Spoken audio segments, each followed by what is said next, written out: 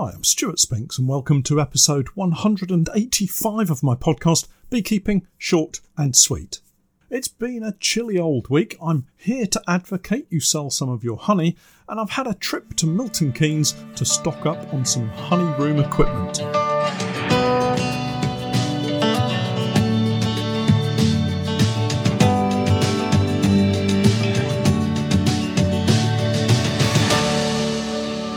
Beekeeping Short and Sweet, a beekeeping podcast for the inquisitive beekeeper with a short attention span. A beekeeper, in fact, just like me. I'm delighted to say that our podcast is now sponsored in part by Simon the Beekeeper. Making beekeeping an affordable hobby for everyone, Simon the Beekeeper provides the best value beekeeping equipment possible, along with a super fast delivery service. The bees won't wait, so their customers don't have to either. Visit the website at www.simonthebeekeeper.co.uk. Hello, welcome to my cramped, almost tidy home office where I sit gazing out at the latest shower to pass by. It's great to have your company once again as we drift into the month of November and Guy Fawkes Night. I managed to survive Halloween without too many scares. The Trick or Treat Brigade decided not to visit, so I'm left with a big bag of chocolate goodies to work my way through over the coming week or so. That said, I don't think it's going to last much past the weekend, but I'll do my best to be as restrained as possible. I couldn't possibly start today without jumping straight into a weather update, as we've had some exciting developments. We've had our first frost of the autumn. In fact, 2 mornings in succession I've had to scrape the windscreen clear on the truck. It wasn't really too arduous, a thin layer of ice that was quickly removed, but when overnight temperatures have recently been as high as double digits in Celsius, to suddenly wake up to see cars covered in a glaze of ice is something of a surprise. And really, it's about time the temperatures started to fall. It marks another switch in our beekeeping calendar and a change in how the bees will behave. The feeding frenzy of the past month will now change into a more subdued conservationist approach, survival of the colony with what stores and bees they have. Once again, the 2 major focuses on doing anything in my beekeeping world are at the fore, bees and resources. With any luck, you're in a position not too dissimilar to me. Colonies well fed and, for the most part, full of bees. Now is the time to get the last of the feeders off, the mouse guards on, and settle down for the coming weeks and months. At least that's the setup that we find ourselves in here at the Norfolk Honey Company. The next week or two will see most of the feeders come off and get washed, rinsed and stacked, although the honeypore poly feeders will remain on the hives all winter. The reason for this is twofold really. They give a layer of extra insulation at the base of the feeder, which is useful, if not totally necessary, but the feeders also act as a makeshift eek for late winter feeding should I need it. I flip them over and pop fondant beneath the open space directly on the top bars of the brood frames. This helps to trap some warmer air above the brood box and also means I don't have to make up and store additional eeks for the Langstroth hives. I just don't have the room. Everything else will have the feeders removed and any additional fondant for the winter will be placed above the crime boards. Now I know a lot of beekeepers like to put the fondant directly onto the top bars of their frames, but I've always found that colonies are able to move up to the fondant and make use of it above the crime board. So again, I don't need a vast number of eeks for all of my colonies in order to feed fondant over the winter. I hope you've managed to get your bees prepared for the winter months. I think the late warmth we've had has allowed the colonies to pack away lots of food stores, so that shouldn't really be a problem. And if colonies are queen right, there shouldn't be a great deal to worry about. I know, having said there's nothing to worry about, I know that some of you will already be worrying and trying to second guess if what you have or haven't done is the right thing or if you've made a mess of things. That's just beekeeping, I'm afraid. It does get a little easier when you have a number of colonies, but if you're sat with just 1 or 2, it can be a nervous wait. I often say how lucky I am having the number of colonies that I have. A mistake here and there is frustrating and annoying, especially if it leads to a dead colony, because it's lost income, so there's no enjoyment to be had. But with around 100 plus colonies going into these colder months, it isn't such a big issue for me if we lose a few, because spring splits will soon allow us to rebuild, and some would say if a colony can't survive winter, then it probably shouldn't have been in the hive in the first place, meaning it should have been shaken out or united with something else. That said, if you only have one colony, or maybe 2 or 3, 10 even, each colony is really precious to you, and you're likely to do all you can to try to get them through into the next spring. I remember thinking increasing colonies seemed so difficult back when I was just starting out, but actually it is really quite simple. Experience will teach you when to split, and more importantly, when not to split, and soon you'll find yourself with too many colonies. For now though, wrap them in cotton wool and ease them through the winter. Just for clarification, don't literally wrap them in cotton wool. It was just an expression. While we're on that point, I don't wrap my hives in anything, apart from some chicken wire, if I think woodpeckers are going to be a problem. But other than that, it's just single-skinned wooden hives or the more recent poly hives. I've never felt the need to use additional insulation, and the colonies all behave in different ways. I suspect that this is down to genetics, and although I've collated no specific information, I regularly have colonies that perform fantastically well in the spring, having survived and even flourished through late winter, housed in both wooden and poly boxes. And I've had colonies die out for no apparent reason, again in both types of material. Sometimes you just lose a colony because, well, they just die, no fault of the beekeeper. And as I say, I think it's just down to genetics. Keep a watchful eye on your colonies. If you do lose any, get them closed up and cleaned out as soon as practically possible.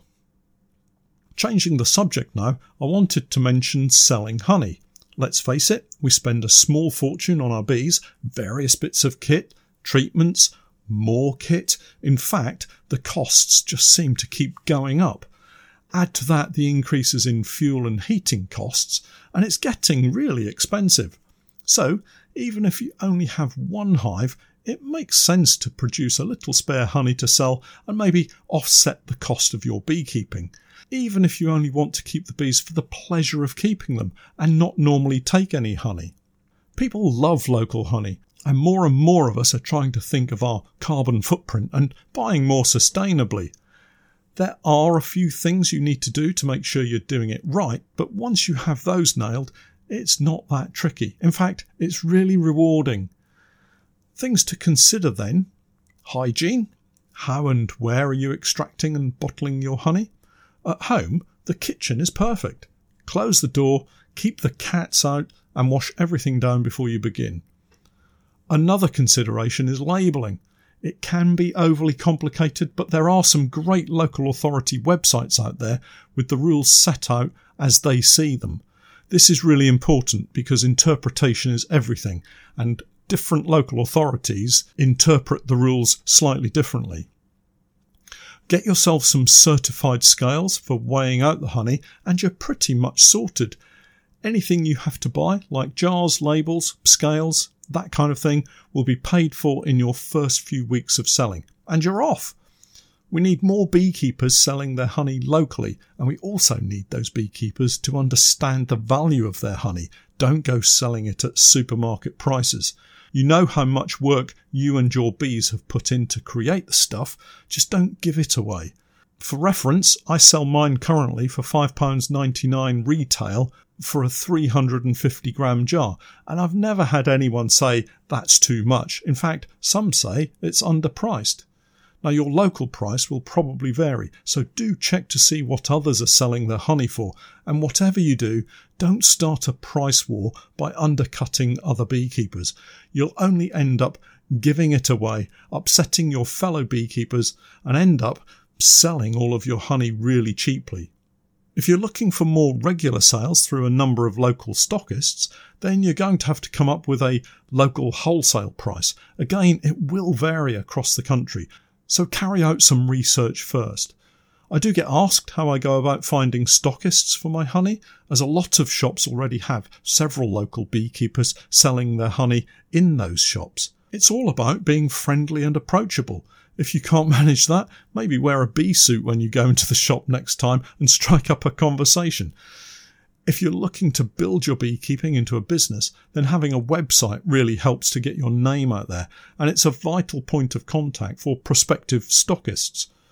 I am approached regularly by shops via my website, and one of the most usual conversations is that they had a beekeeper who supplied them, but he's run out of honey and they're looking for a more reliable supply.